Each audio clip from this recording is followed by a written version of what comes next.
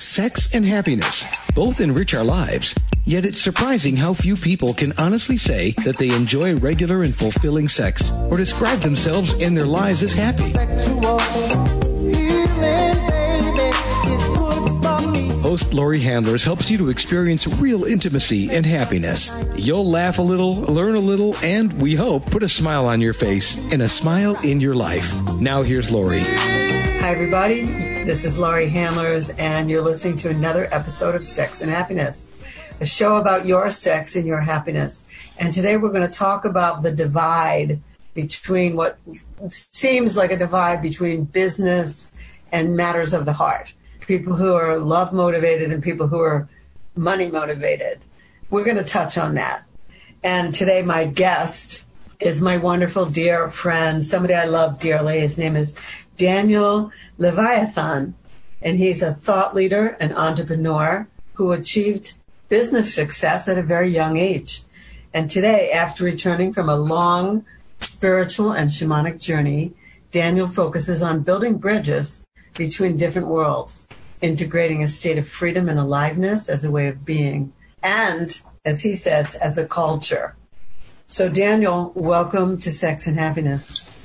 Thank you, Laurie. It's great to be here and to see you and to meet with you again. And from the heart of Tel Aviv, from Phoenix, Arizona to Tel Aviv, here we are. Talking about this. So you had, let's talk a little bit about, when you were like in school, when you were younger and in school, did you know you were going to be a tremendous business success? Is that what you were focused on when you were a kid? Yeah, so actually when I was at school, when I was 6 years old, or maybe even 5 actually, I was in the kindergarten and I was so hyperactive. I couldn't sit for a moment. And my parents were told that if I go to a regular school, I would have to take a lot of Ritalin so that I will be able to sit and quietly. And they were really... Yeah, they wanted to drive me, and my parents were really not into that. So we moved from the center of Israel to the north, and I went to a very special place. Actually, its name is Meitar, and it wasn't really a school even. So I cannot really say that I was at school. It was like a place in the middle of a forest.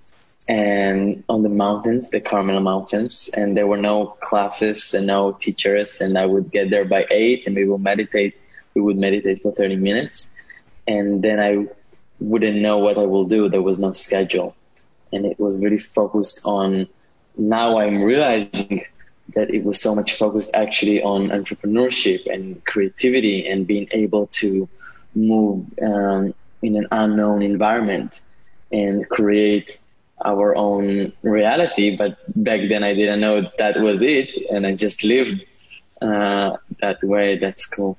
Wow, that says a lot. I mean, that says a lot about who you are today, and it says a lot about your parents and how forward-thinking they were to, instead of giving you a medication, which so many parents, they don't know what else to do, so they give their children medication, and your parents had the wherewithal, maybe financially or whatever, but they also had this, like they had the smarts to be able to say, we're not going to drug our son. We're going to give him a different kind of an opportunity. Like that's like, I'm ringing the bell for you. Totally. That's so cool. That's really so cool. So how long were you in a school like that? I was there for 6 years. Until I was 12. And when I was 12, I was just very curious. And I remember that I felt that I wanted to know what's out there. And then I told my parents, look, I'm curious and I want to know. And then they were like, well, now that it's coming from you, then let's do it. And I remember, that the first day in that regular school, I didn't know how to read or write, except for a few words. Like dad, mom, and in Hebrew, of course, and I didn't really know math at all. And I remember that day that I was sitting in the classroom and the teacher was writing on the board, and for me it looked like she was drawing something, and I was hearing the pencils, you know, the other kids, and the sound, and I just couldn't make that sound. I didn't know how to take that into my notebook, and that was how it began. Yeah. Wow, it's amazing. I mean, because when we fast forward, not too fast, because you don't have that many years on the planet. Not that many. When we fast forward to like 18, 19, 20, when you had to go into the armed forces, when you went into the Israeli army, the army you went into, right? Yeah. So when you went in there, you excelled. You became like a artificial intelligence expert. You became like, give us the segue. Like, how did it happen from I'm 12, I don't know how to read or write, to I'm 20 or 18 or whatever, and I'm like, I'm the head of everything, you know, like I take charge. Yeah, so I remember that I was very curious always, like even back then when I was sitting in class and I didn't really know how to read it, but I was curious. Like the teacher would tell us about history or the Bible or geography, and I was just so curious to learn all this. So I remembered it, I memorized it, and then I was telling it to my mom, and that way I learned. I was studying for the tests and also starting to read and to write. And I think that curiosity has really led me to being able to learn very fast things, because I didn't learn things because I had to. I learned things because I was just so curious about learning them. Yeah. And I had my own methods because I've never been, like implemented a specific method that was implemented by school, but I had to create my own method of learning things and doing things. So it was very specific to my specific skills and qualities and talents. So that really helped. And I also think that I was very creative with I used to be in a space where I don't really know what was going to happen. And also in business or in the army, it was that same quality that they were looking for. That guy that we can throw him anywhere and he would somehow know what to do. And so I had that practice from an early age, and that really helped. Yeah, and you didn't have fear. So, they didn't instill fear in you. They said, okay, you can do whatever you want. So you didn't have, because when I met you, you were, you were on your way to, you were in ISTA level 2. You were in ISTA level 2 participating in Germany. We were in Berlin. And then I met you again in Sweden, and you were assisting me at an ISTA level 1. And you were on your way to an island by yourself. I forgot where it is. Like, I think it's Norway, but you tell me it's Finland. Where is it? It was Finland. It was in the archipelago of Finland. Yeah, and so you were going to Finland to an island by yourself, and you had that same curiosity. You didn't have any fear. I was afraid you were going to starve. Well, you gave me some apple cider vinegar and some protein bars. So you were assisting me there. I took up a collection. I said to everybody at the place in Sweden, I said, if anybody has any leftover food, candy bars, protein bars, cereal, whatever, anything that wasn't particularly perishable, I said, please give it to Daniel, because he's going away for a month on an island by himself where they don't have anything. There's no electricity. There's no nothing. And I was frightened, but you had no fear. Yeah. Or maybe you did, but your curiosity was bigger than your fear. Yeah, I guess my curiosity was bigger than my fear. And there was a part of me that was like, that is how I'm willing to live. And I cannot see myself living in a different way of not doing things because I fear. Like, I didn't want to live a life in which I don't really live to the fullest and do the things that I'm really feeling called to do. because of fear. So although there was sometimes fear, and also during that time on the island, there were times when I was scared, when I was frightened, but that curiosity and that deep knowing has really led me to do that. So this leads to a great question. Why are people afraid to love? Like people who like are in pursuit of money, power, and control, it feels to me like there's like either or. People are in this pursuit of money, power, and control. They want to take charge. They want to control everything. And love, they don't feel, if people in pursuit of love feel like a different group of people. Like it doesn't feel like those two groups marry. You know, like I don't mean marry in the sense of marriage, but I mean marry like in the same. Yeah. So why do you think people are afraid to love? Yeah, I think in the end, it comes down to survival. Like we have that that culture or that mindset that is installed in us from such a young age of survival, and I really see it like a cycle that starts from some threat, something threatens us, and then it leads to a reaction to some action. And then we do that action, and we either it happens and it works, or it doesn't. But if it does, we go to a place of safety, and then there is always another threat. So I keep on going with that. And the safety is before maybe a few thousand years ago, that place of safety was food or shelter. Now for many people, it's money, or more investment accounts or real estate or whatever it is. Yeah. But yeah. But then there's, okay, so that's one mindset. And then there's people who just say, I'm going to love no matter what. There's people who learn that. There's people who go, okay, there's two things. There's like people who just like are so loving. They always are. Their whole life they're loving, like they would rather love and risk it all than be in power and control. And then there's a whole group of people who get into power and control. They get everything they want. They go, it sucks. There's nothing here. It's empty. And then they turn. And that point, it's like it's like a mountaintop, which happens either when you're at the top, you get everything you have dreamt of, or you get nothing. But that point of really realizing that it doesn't matter whatever I get, it's not there. I don't really care. Nothing matters in life.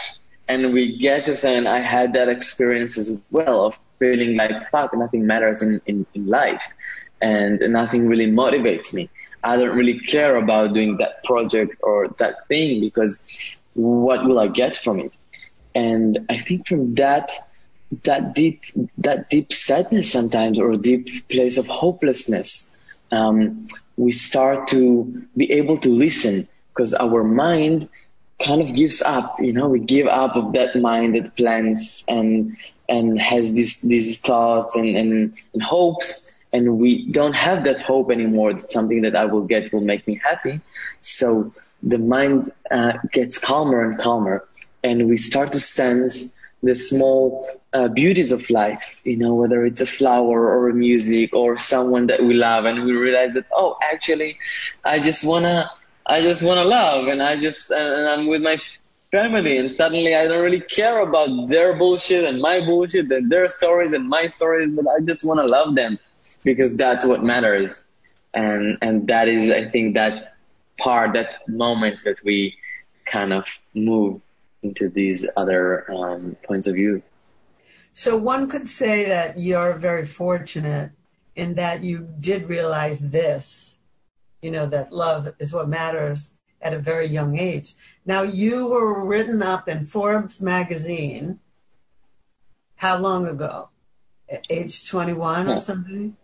20, 21, like about 2 or 3 years ago. Yeah, not too long. Now, why did Forbes pick you out? Why were you put on some list or mentioned in Forbes magazine, and what happened as a result of that? And what were you doing? Because it's like, That's not what you're doing now. I'm not sure. First,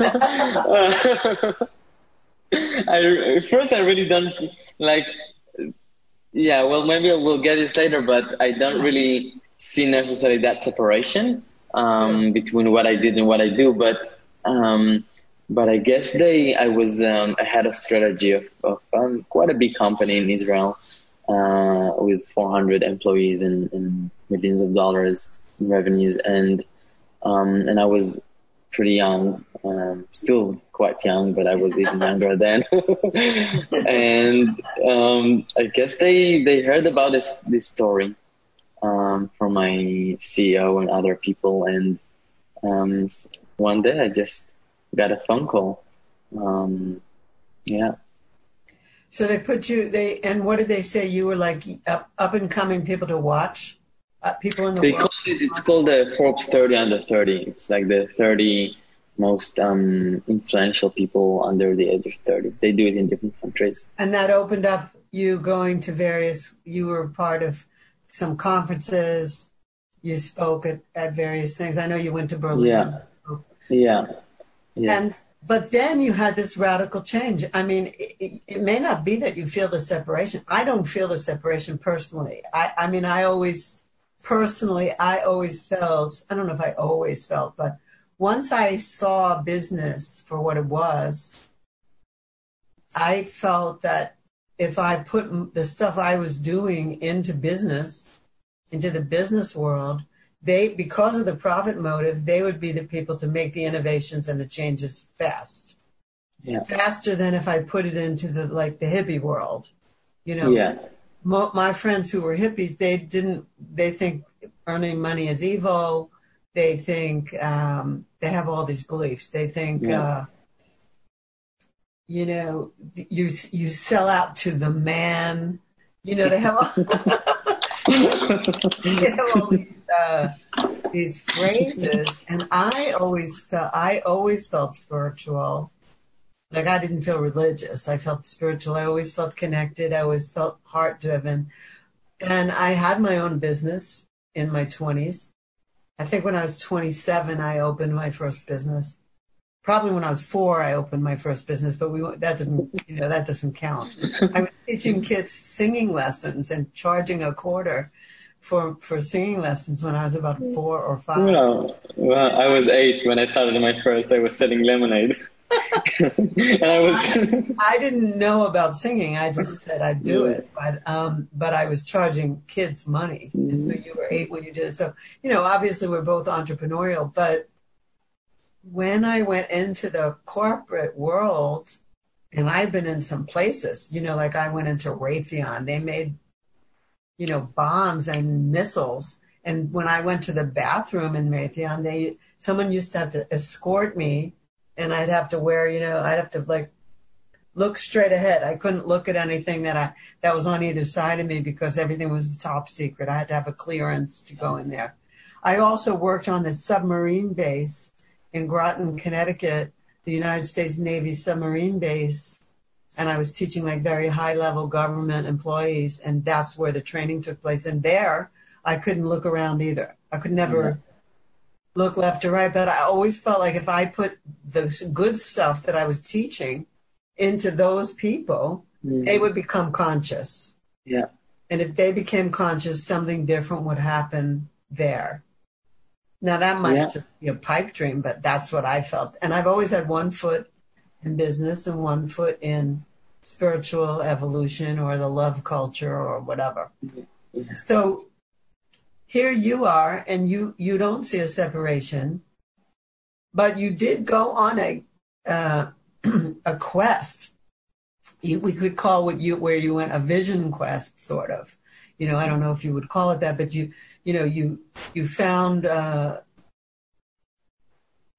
spiritual, sexual, shamanic training, and from there, I don't know if you found that that was the first thing, but from there you went on this vision quest, and you just got back recently from New Zealand. So what was it that you were going to find out? Or was it the same curiosity that you had always from before? There's no difference for you? Yeah. I think it was really, after I did my first ISA training, it was in Betoren maybe 2 years ago. I was really in some place where many of the things that I did were very, very successful.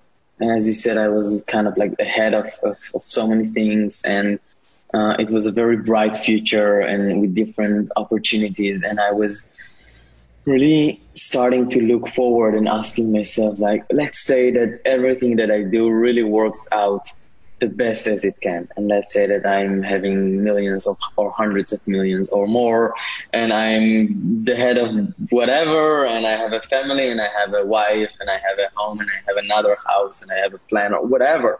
Yeah. And I'm 40. And what do I do? Like, I'm 40 now. What do I do? And and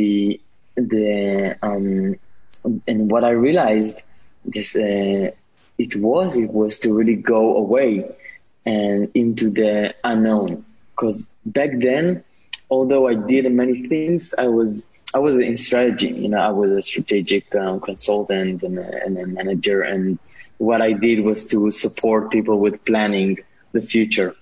And that was what I was doing, and I was paid for it. And I realized that I actually need to go to the other direction of being in complete unknown and see what emerges from that. And I also realized that I was living so much in the future, back then. Although my life on the paper looked great. I had money and I had friends and I had a partner and I had so many things, but I was always living in the future. There was always the next thing to get. And I knew that when I get the next thing, there will be another. And when I'm in the future, I will actually be in the future of the future. I will never really live. And then I was like, okay, that is not how I want my life to be like. Then how do I? And I try to, read books or watch videos or ask people, but I realized that although there is so much wisdom there, it needs to be experienced. Like, life needs to be experienced, and I need to take myself into places where I really experience things that I don't even know that they exist. So this was really the motive of asking myself, how do I want to live my life and what life can be like? So now, I there's a few things. Like, I experience you as not having separation. Like, my experience of you is that you don't feel separation about anything. I once said to you, I wish I met you when I was in my 20s, and you said, you met me now. And I said, yeah. And you didn't see any separation between our ages. I've seen you not see any separation between you and like anyone, like if you really have a feeling about them. I've seen you be that way. So that's very rare. Most people like create separation. Like they say, oh, I'm different from you and I'm this and I'm that. And I've so far to experience, I've never seen you, in my experience, if you do that.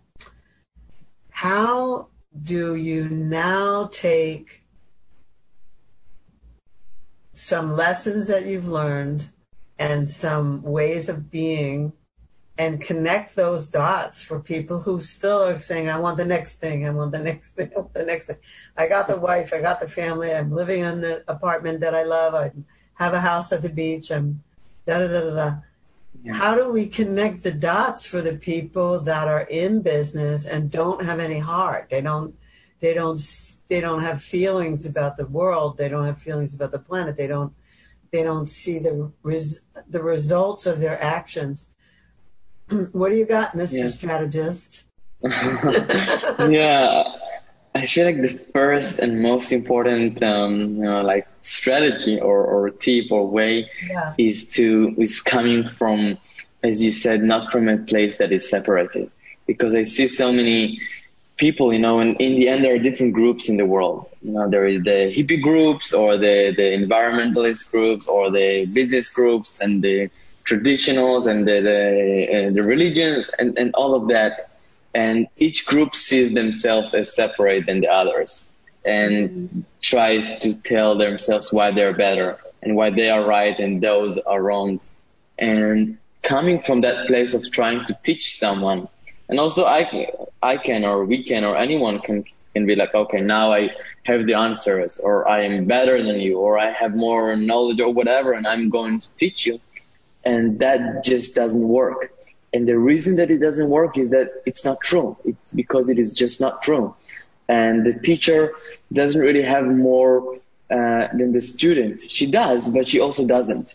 And I believe that as we, and as myself, we perceive the world and others not as inferior or superior to us or separate from us, but realize that in the end we're all humans and we all have the same needs and desires and fears.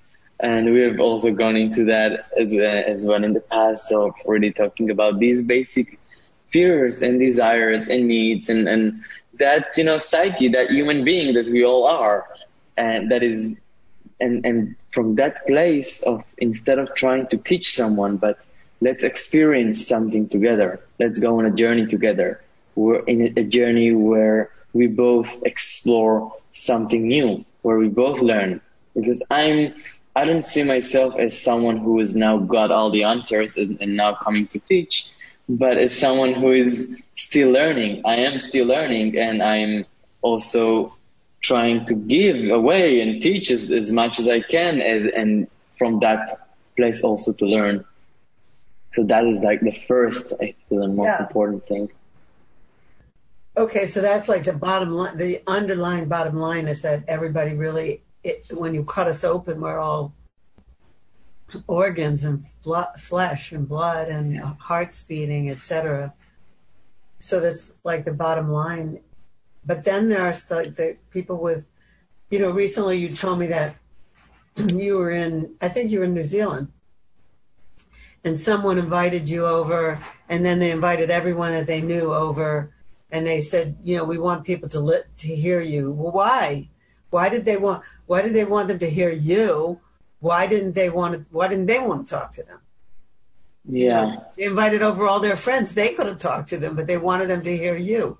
What is it that they wanted them to hear from you?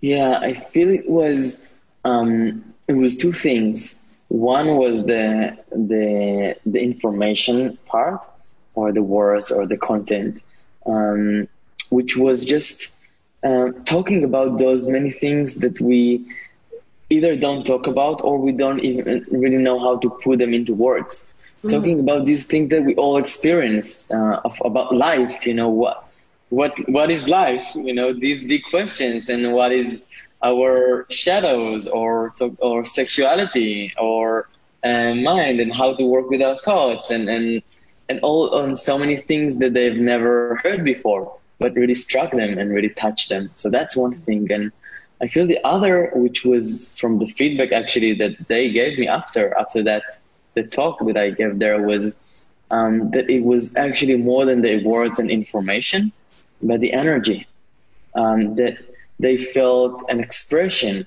of something that gave them something that they've read about, but then they saw it.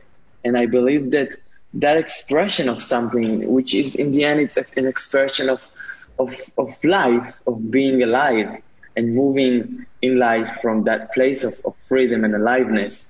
And that's something that ignites people and then encourages them to ignite more people.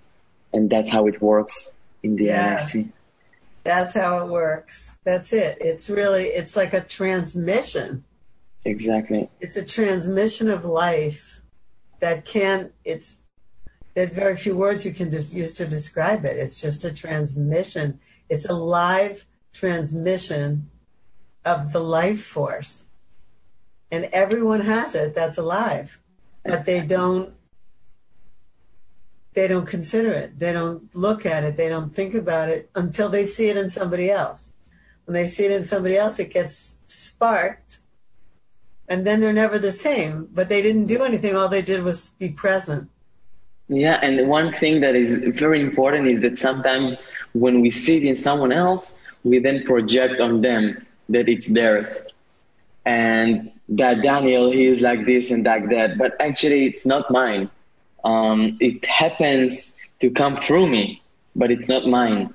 And I believe that the best thing we can do when we have that experience of receiving such a transmission from someone is actually to look where that thing already exists inside of ourselves. So good. Ah, that's so good. So before you went on that journey, you started the journey. That's where I met you, sort of in the beginning of the journey, or maybe a third of the way in, and then you went more because it's been a year. You had needs, like you had sort of, you had ego needs for recognition and to make sure you were making your mark on something. You know, like you had like very strong achievement orientation. And now you relaxed into that. So you want to say a little something about that? And that, because I feel like that's a transmission. Yeah, let's give that transmission. Let's see what comes. How did you relax? How did you stop worrying about whether you were seen or not? Yeah, there was a sentence that a great teacher of mine, a dear friend that you know as well, Bruce Stein, told me when I was in Israel before I went on that journey. He told me that true freedom is not for the self, but it's from the self. And back then I didn't really know what he meant. I only realized that later, a few months later, when I was in Finland on that island, where I didn't have anyone to look at me or judge me, or there was nobody to impress, nobody to earn their recognition. And that point of full freedom, of no thoughts and no plans and no one to impress and no judgments and really nothing. And being in that freedom was such a liberation that I've never felt before. And only then I realized how much, although I perceived myself as a pretty conscious person and humble, but still in my subconscious there were many parts of myself that did want the recognition and did want to belong and feel wanted or desired or appreciated. And I realized that liberation from these things really gave me that taste of freedom that I didn't taste before. And I feel that it's not that all these things are bad. It's not that, we have to, and sometimes people from that place of freedom, they go to be monks or go to live in some cave or somewhere in a village in some nature and something, retreat from life. Because suddenly they don't really need that recognition anymore. So they can allow themselves to do these things. But actually what I realized then was that, I could do that, but that also gave me an opportunity to, for the first time of my life, be fully alive. Because, it's like a dream that when you don't know it's a dream, you'll be very cautious about what you're doing and you wouldn't want to sleep anywhere and you would want to be very cautious to be safe. But then if you realize it's a dream, you can suddenly enjoy and you can climb and you can jump and you can do different sorts of crazy stuff. And that is really how I saw life back then when I had that realization. Suddenly I could do so many things because I wasn't caged or chained in these ways that I used to be before. I love it. I call that like freedom from public opinion, but it's bigger than that because it's also freedom from internalized public opinion. Like it's not only what I want you to think of me, but it's what I think you will think of me. It's all in here. Yeah. It's going on in here. And it's like, it's so... Yeah. It's like walking through peanut butter. You can't. Yeah, and now, with Instagram and Facebook and social media and also those Forbes lists, which is, I'm grateful for that. It opened different doors and things in my life, but still we see all these lists and all these news and all these things about those people who have achieved this and that. And then we compare ourselves to those people who post these things on Instagram. Oh, I also need to have that car. I also need to have that title. And then we actually don't live life to the fullest because we're so much invested in our persona and creating that persona that we'll think will make us happy. But usually it doesn't really work. Yeah. Really good. Really, really good. Really great stuff. So my final question really is how, if people want to get in touch with you, I think you have wisdom to share, and that's what I think of you. And so don't take that too seriously. Never. Or I will go to another island. My gift to you is really love. I have no other gift, really, except that my heart feels your heart. And it did, from the moment that I met you. You don't have to worry about what I think. But anyway, people who are hearing this show may think something. They may think, oh, I need to know how he got there. He got there quickly. Maybe there's something they need to learn. So what is the best way for people to be in touch with you or to find out about you or to find out about your movement in the world? How should they find you? Yeah. So first, I'm definitely encouraging whoever feels a call to get in touch, definitely to do so. And you can find me on Facebook or on LinkedIn. Also, you can put my email address, and then you can send me an email. I will probably have some website or other sort of thing in the near future, so that will also be an option. But for now, I guess Facebook or email or LinkedIn would be the best. Okay, so I'm going to spell your name so people can look you up on Facebook, and then you'll have to give us the email. So it's Daniel, so you spell Daniel, Daniel. And his last name is Leviathan, so it's Leviathan. Okay, but I think I remember that when you put it together for Gmail, you only have one L. So it's Daniel. That's correct. And then, I remember this. So it's Daniel, leave out the second L that starts Leviathan. So it's like Daniel, EVIATHAN @gmail.com.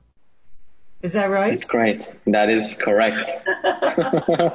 That's great. I just remembered that. He took out one L, so that makes it, unique.